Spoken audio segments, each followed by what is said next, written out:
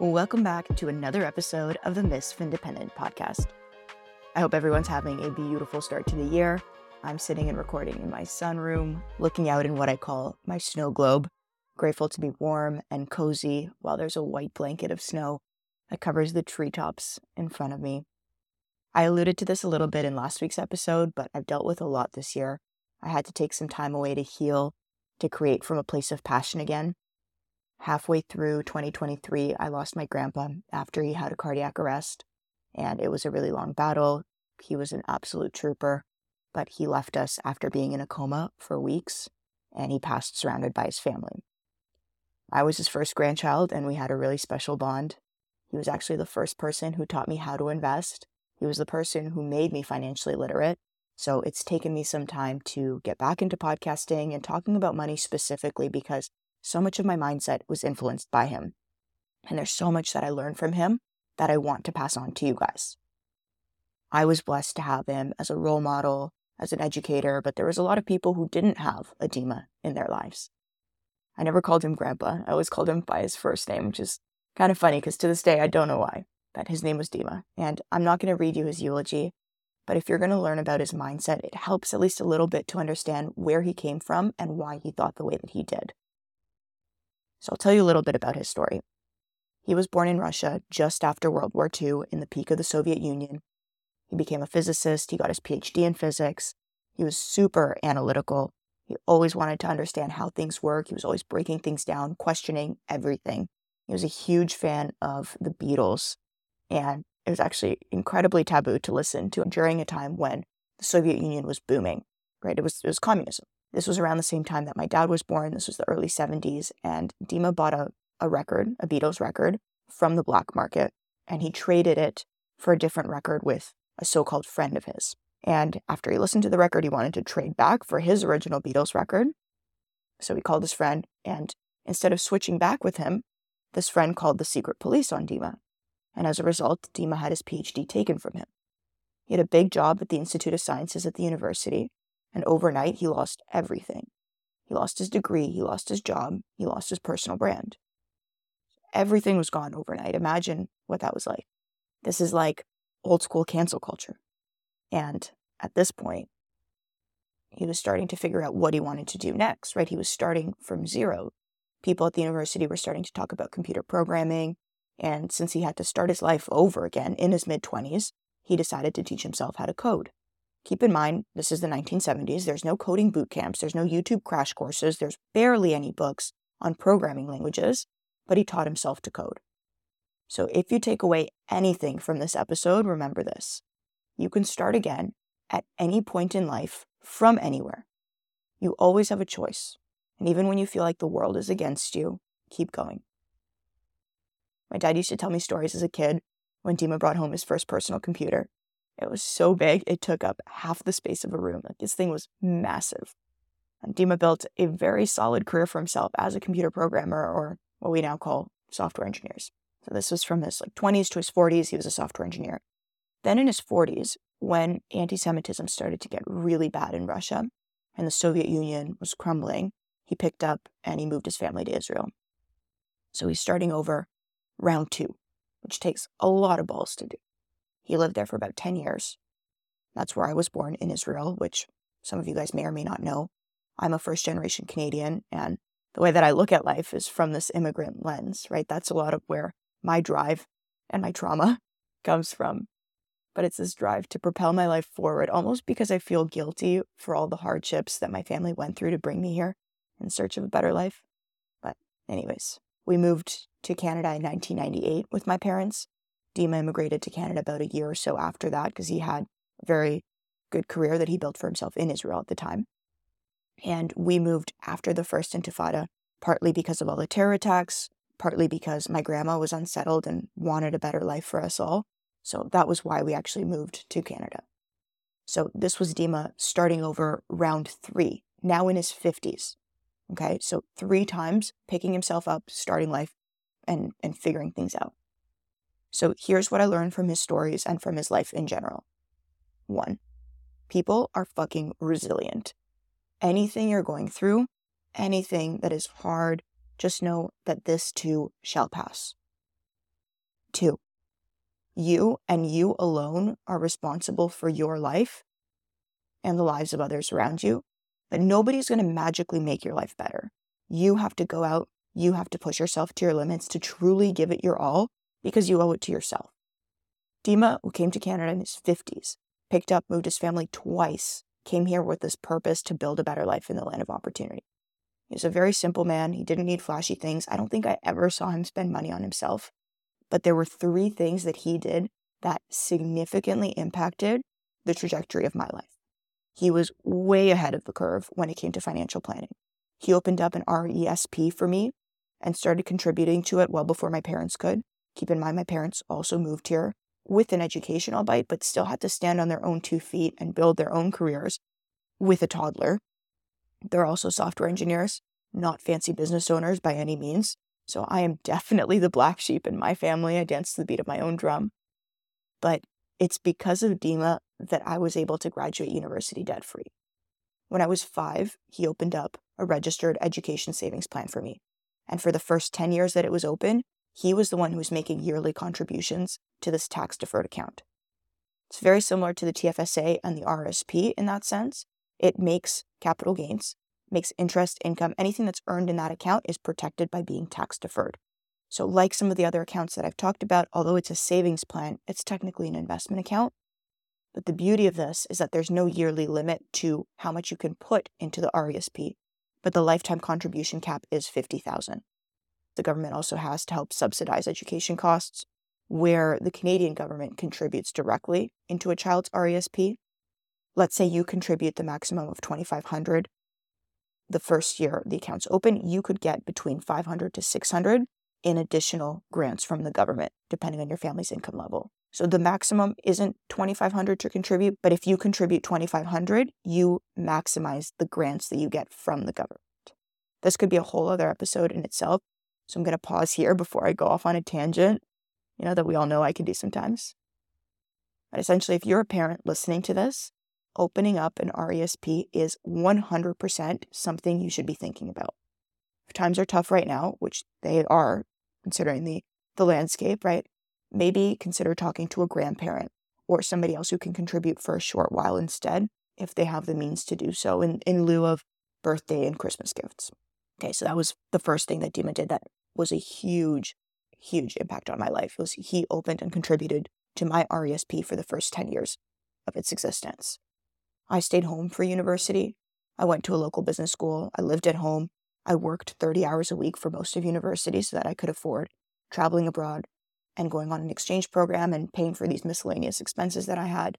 I was blessed where I had a roof over my head. I had the privilege and the option to not pay rent while I was in school.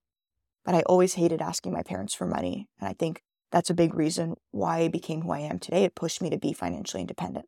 So when I started my first retail job, this was at Bell, I remember the first time I started to accumulate a balance in my checking account, and I was super excited about this, right? I shared this with Dima. I distinctly remember sitting in his living room, being super excited, talking to him about the fact that I saved my first $1,000, right? Bouncing off of walls.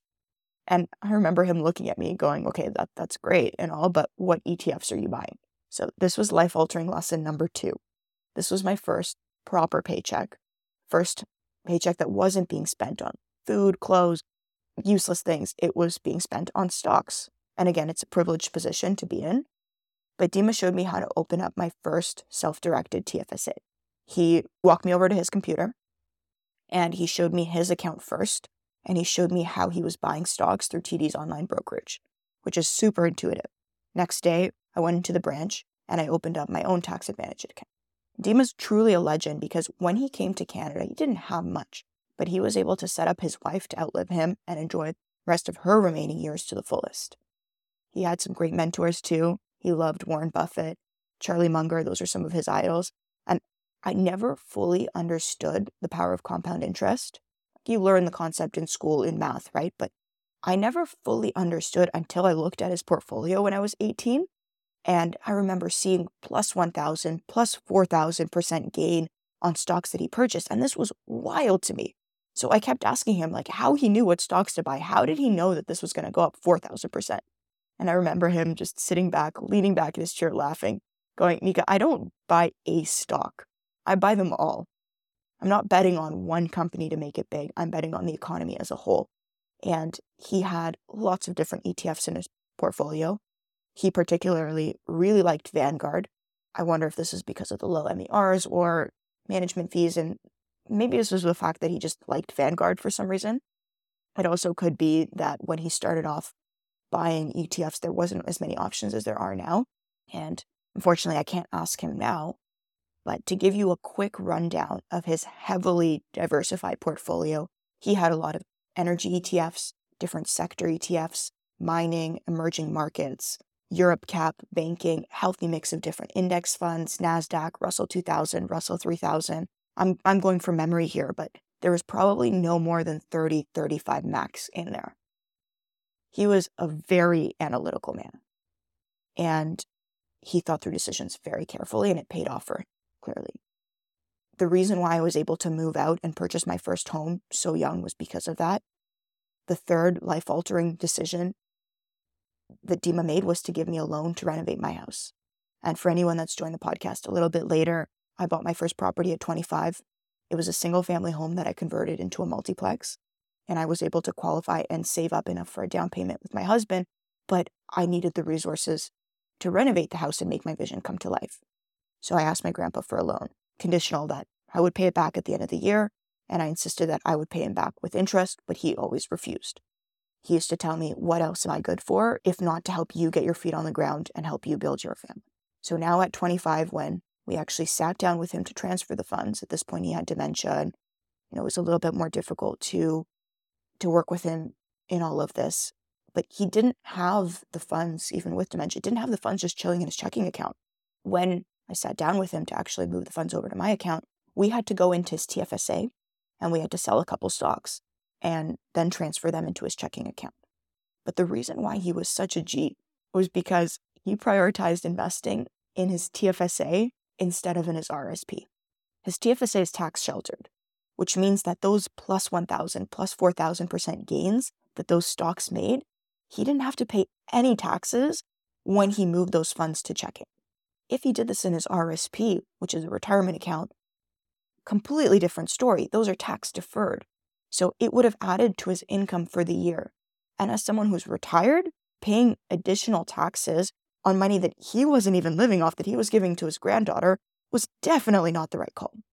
So to summarize the 3 things that you can learn from Dima to set up yourself and your future kids is 1, open up an RESP for them as soon as you can. 2, I know this is intuitive, but take advantage of compound interest. Okay, invest for the long term. And 3, set up your kids and your grandkids for success. Everybody loves to hate on generational wealth, but I want to challenge you to switch your thinking and to make that the goal, right? We want to be the ones that can provide for our families, to set them up to make their lives as easy as possible so that they don't have to go through the same struggles that you do. On our wedding day, when me and Alex were thanking our parents, first and foremost, we thanked them for leaving the countries that they did. My family moved to first from Russia to Israel, then from Israel to Canada. Alex's family is Ukrainian and Belarusian, and they moved to Canada. So the hardships that they went through are the foundation that we built our lives on. So keep those 3 things in mind. I want to get into the meat and potatoes of this episode, and I want to help you understand from a financial perspective, what do you do when someone passes? Right, outside of the grieving and the emotional hardships, there's also the logistical aspects that you have to go through as a beneficiary or as somebody that is going to inherit their estate. So I'm going to assume that you've already gone through the life logistics at this point. You've already had the funeral. You've had some time to mourn. Now you're slowly able to lift your head above water, and you need to figure out what to do with the accounts, the taxes, the debt. Document-wise, there's 3 things that you are going to need as a dependent. First, you need a death certificate. Second, you need a financial power of attorney. And the third thing you need is their will. There's also 2 professionals you want to have in your court that you can tap in at different phases of these next steps you're going to take. The first is a legal professional, and the second is a tax professional. And I'm going to walk you through when each comes in.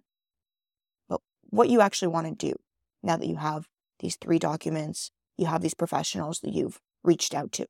First, you want to get a lay of the land. You want to read the will. You want to identify and understand where these financial assets are. So you want to look at different financial accounts, assets, liabilities, things that were held by the deceased. These are going to include bank accounts, investments, real estate, any outstanding debt that they have. You want to understand their life insurance policy as well. Make sure you read that. Keep in mind, obviously, that mortgages are going to be considered debt. What happens when a person passes is that their assets are wrapped into what's called an estate, which is going to include their debt and their belongings. And the estate is going to be responsible for paying off any outstanding debts, things like mortgages, credit cards, lines of credit. The estate's going to be treated differently or separately from an individual. It's treated as its own tax entity. And the executor of the estate, this person is going to be named in the will. They're going to file a final tax return for the deceased. I'll get into that after, but they're going to file the final tax return before they actually distribute any assets to beneficiaries that are named in the will. There's also a tax, the probate tax, which is a fee that's charged by the courts to process the estate, and this is going to be a percentage of the estate's value. I'm going to get into all this in detail. I highly recommend anybody that's over 40, that's accumulated some assets, start thinking about estate planning. I'm not a tax professional. Nothing in this episode is going to be tax advice. I highly recommend reaching out to a tax professional to help you start thinking about estate planning. But a side note on estate planning, it makes this process way more simple and significantly easier for anybody doing this work after you pass. Estate planning essentially involves making arrangements for how you want your assets managed and distributed after death. So, high level, it includes creating a will, designating beneficiaries that are going to inherit your assets. It includes mentioning your beneficiaries in your life insurance so that you can bypass probate and ensuring that assets are distributed in a tax-efficient manner, ideally. A couple things you might want to consider are tax implications and family dynamics. Who are your beneficiaries? How do you want them taken care of? It's important to have a very comprehensive plan in place to avoid conflicts. A lot of families go through conflict at a time of death because there aren't clear boundaries or there isn't any clear communication on how the deceased assets are to be distributed. So TLDR, if you're above 40, definitely have a will so that you can clearly communicate this.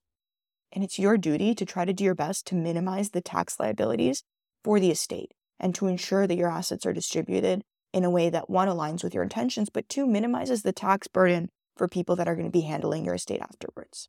Life insurance also plays a big role in estate planning. I'm not an expert on life insurance by any means, but if you do want me to have an expert on life insurance on the podcast, definitely let me know. Shoot me a DM, and we'll try to find a professional to interview. Life insurance is kind of a loophole where it can provide, one, financial security for your dependents, and two, it can help you cover outstanding debt and expenses. And once we have somebody on the podcast, we can get into that in more detail. There's also a couple other ways that you can minimize your tax burden, which I'll touch on, but I'm not going to dive into in too much depth. You can gift assets while you're still alive. So you can gift them to your beneficiaries, and this is going to reduce the overall value of the estate and potentially lower the tax burden on the estate. So let's say you've accumulated multiple properties, anything outside your primary residence, you can gift to your beneficiaries ahead of time, and that can help reduce the tax burden on the estate. You also definitely want to assign or designate your beneficiaries ahead of time for certain assets, things like life insurance, RSPs, TFSAs. And when you do that, you make sure that those assets can pass directly to the designated beneficiaries outside this whole probate process, which I'm going to get into. So it reduces probate fees and estate taxes. Setting up trusts is another good idea. Trusts are creative ways, and they have their own tax advantages, but they provide a way for you to control how your assets are managed and distributed. And the fourth way to minimize your tax burden upon death is to hold assets jointly with a spouse. So let's say another family member, this also helps seamlessly transfer assets outside of the probate process. So let's get into what actually happens after you read the will, assuming they have a will. This is where the legal and the tax professionals come in. So it is a legal process, this probate process, where the person's will is validated by the court. Their assets are then going to be distributed according to whatever's written in that will. If there's no will, the court's going to determine the distribution based on applicable laws. So if you don't have a will, the court will determine how your assets are split up without your control. The probate process is basically confirming the authenticity of the will and ensures that the person who's going to execute the will is named in the will. And it also provides legal authority for the executor to then, go out and distribute the assets afterwards, according to what is stated in the will. In Ontario, this whole process is fairly cumbersome, and it's required by financial institutions or other entities to basically confirm that the person who is dealing with the person's assets is the confirmed authority. It's important to note that not all assets that the person owns or not all assets in the estate are going to be subject to this probate process. So some assets can pass directly to the beneficiaries outside of this whole process. Things like jointly held accounts, which I talked about, things with designated beneficiaries, certain types of trusts. In my family circumstance, because my grandma was on the title of their primary residence and it was a jointly held asset, it gets transferred to her directly outside this probate process. Same goes for an RSP where she was a designated beneficiary. Things like that are not included. But what is included in the probate process are non-tax advantaged accounts, so general investing accounts. Everybody in my family has taken a role when it comes to Dima's estate. My job is going to be to manage my grandma's investing portfolio and convert her portfolio into dividend-paying stocks that she can then live off of. But that is way later in this process, once all of the accounts have been moved and this process finalized. But another family member of mine took the initiative to actually go through the probate process and tried to do it without a lawyer. Ballpark, for this whole process, a lawyer would have cost $2,000 to $5,000. But this family member of mine is super analytical, very detail-oriented, wanted to avoid legal fees, and essentially decided to do this himself. And the amount of communication back and forth with the court has been such a headache that the time spent alone on this, in my opinion, is worth the cost of the legal fees, especially for the average individual. So if you take away anything from this, if somebody passes and you have their will, definitely go through a lawyer. Just saves you time and headache. Probate process also takes several months. It involves court proceedings, there's legal formalities, so there's all kinds of back and forth with the court. That's where the legal professional comes in. Outside that, there's also fees involved with the probate, and in Ontario specifically, this is called estate administration tax, or EAT.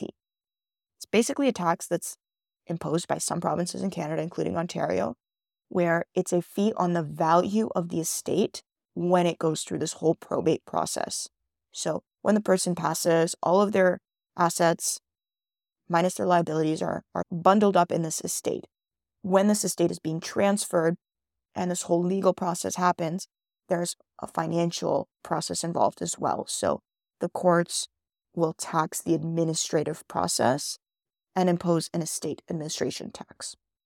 Purpose is to cover any costs that are associated with validating the will, granting legal authority to the person that's actually executing, and to give them the right to administer the estate.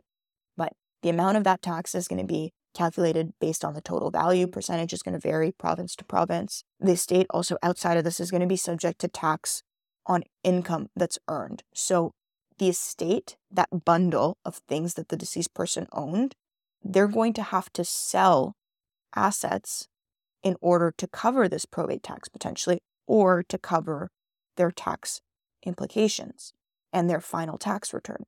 So any income that's earned, interest, dividends, rental income, capital gains on the sale of assets, the estate is going to be subject to those taxes. So the estate essentially sells its assets. Any stocks that you have in a non-tax advantaged account are going to incur capital gains. Anything outside the primary residence is going to incur tax. Things like the sale of real estate, you're going to incur tax on that. You're going to incur tax on rental income for rental properties. How this is going to break down what the probate tax or the EAT in Ontario amounts to is like this. So the first $50,000 you don't pay any tax on. Let's say somebody has $350,000 in cumulative assets. They pay the estate administration tax on the remaining $300,000, right? So $350,000 minus $50,000. Now, the fee that they pay, the way that the government writes this or explains this, is $15 per thousand, which on $300K would be $4,500 that you pay to the Ontario government for this administration tax. To make things simple, instead of saying $15 per thousand, we can just say 1.5%. Okay, so probate tax in Ontario is 1.5%. If you have $1 million, the estate is valued at $1 million, you're going to pay $15,000 in EAT. So that amount, some people might say it's minuscule, but it does really add up. So this is where you want to loop in a tax professional, because some life insurance policies can help you avoid probate tax. If you have a family business, you can do some creative accounting. You can go through an estate freeze where you transfer future growth to family members. The deceased person's done some estate planning, maybe you have a trust. That also helps you avoid EAT or probate tax as well. If they haven't done any estate planning, assume the estate tax is going to be 1.5% after the first $50,000 in assets. I know this is getting pretty complex, so I want to visualize it for you. Let's say this is your parent that dies. I know, morbid, but just roll with this example. Let's say they don't have a partner, and it's going to be you and your one sibling that are named in the will as beneficiaries. You're on the title for their ancestral home or the primary residence. That's excluded from the probate. For ease, let's say there's no mortgage on it. Your brother is the beneficiary for the RSP. Let's say it's the same or roughly the same value as the house. That's all listed and taken care of ahead of time. But your father had 2 generic investing accounts, non-tax advantaged, that he opened up after maxing out his RSP and TFSA. And these 2 generic accounts are worth $500,000. That's what would be included as part of the estate. So that's what would incur the probate tax. Let's say in the will, at the bottom of the will, you also discover, you had no idea, but you also discover that he had an investment property. And this would also get added in the estate.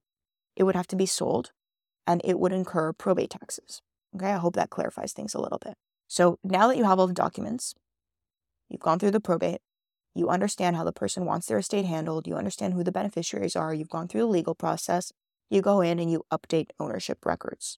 You would reach out to the respective financial institutions. You may need to provide a copy of the death certificate and go through any paperwork, but you're going to update ownership records for things like jointly owned accounts that have a right of survivorship. So joint owned bank accounts that you own with a spouse, properties where you have 2 people on title, you would need to transfer. Essentially, you'd update the ownership record and you'd reach out to the financial institution where the person held the account, and they'll guide you through the specific process of transferring or closing that account due to death. Next, you go through the wonderful process of working with the CRA. This is where you're going to call up the CRA, and CRA, for anybody not in Canada, is the Canadian Revenue Agency. It's similar for the IRS, but basically inform them of death, and then they're going to guide you on the next steps and any tax obligations. Okay, this is really key. People say there's 2 things that are inevitable in life: death and taxes. There's actually a cute bar in the West End of Toronto called Death and Taxes, and they have some great mocktails for anyone who's doing dry January. But why I bring this up is the year of death in Canada specifically is a major taxable event, and it's going to affect capital gains and RSPs. You're going to need to file a final tax return for the deceased before you can distribute anything to the beneficiaries. In case there's taxes that need to be paid, those are going to be drawn from the estate. The return, that final tax return, is going to include any income earned up to the date of death. Any taxes owed are going to be paid from the estate. That's why anything that's included in the probate isn't transferred until the final tax return is complete. So that's why this process takes quite a bit of time. The last and final hit that the government gets you with is estate taxes. And the good news is, in Canada, there are no estate taxes, but in some jurisdictions, some countries, there are inheritance taxes or death taxes, basically taxes that are levied on the estate of a deceased person. Like I said, in Canada, there's no inheritance tax specifically for beneficiaries at a federal level, nor at a province or at a provincial level. And what that basically means is when you inherit, after the estate goes through, sells, takes care of its final tax obligations, any money that you inherit as a beneficiary, you are not going to have to pay any taxes on the amount you receive, which is kind of nice, right? Like, you weren't the one who accumulated these assets. You just inherit the money that's already been taxed. But if you're not in Canada, if you do have to incur estate taxes, these are going to be based on the total value of the estate. And the reason why they exist is they're a way for governments to generate revenue, obviously. And the argument is that they're going to prevent the concentration of wealth in few families. So it's a way to distribute wealth. Whether you agree, disagree with that sentiment, I'm just letting you know why they exist and where that argument comes from. With everything that I just mentioned, take it with a grain of salt. Note that I'm not a tax professional. This is not tax advice. I simply want to educate you on the process, and kind of after reflecting on my family's journey and what this process has been like, if there's anything that you take away from it, it's have the right people in your court that you can tap when the time comes. Things like lawyers and tax professionals can really help you out with this process to help minimize probate taxes. What you can do as an individual to prepare is maybe talk to your parents about what strategies you want to take, and start to employ some of these on your own. One, you want to make sure that you have a will, and you want to make sure that you know where your parents' will is. Two, designate beneficiaries for things like life insurance, RSPs, TFSAs well ahead of time. This is something that I think a lot of people miss. If you are employed by a company and you have a life insurance policy or RSPs, there is a form that you need to fill out to designate a beneficiary. Make sure you do not overlook that, because it makes this process so much easier for your beneficiaries when the time comes. If you or your family has significant wealth, or if you're going to inherit, let's say, anything above $1 million, you might want to look into setting up a trust. Trusts have a multitude of different tax advantages, and they give you control over how your assets are managed and distributed. They let you be a little bit more creative in how they're distributed. Look into joint ownership. Hold assets with a spouse or a family member so that that transfer is seamless when the time comes. And the last piece that I touched on a little bit is, while you're still alive, you can gift assets throughout your life to reduce the tax burden on the estate. So you can gift stocks, bonds, real estate, all kinds of different assets. Definitely consult a tax professional on this one, because for anything that carries a mortgage or rental income, capital gains, these may tax obligation as a receiver of the gift. And finally, let's stop hating on generational wealth. We're all out here striving for financial freedom, and once we've achieved it for ourselves, the natural next step is to want to take care of those around us.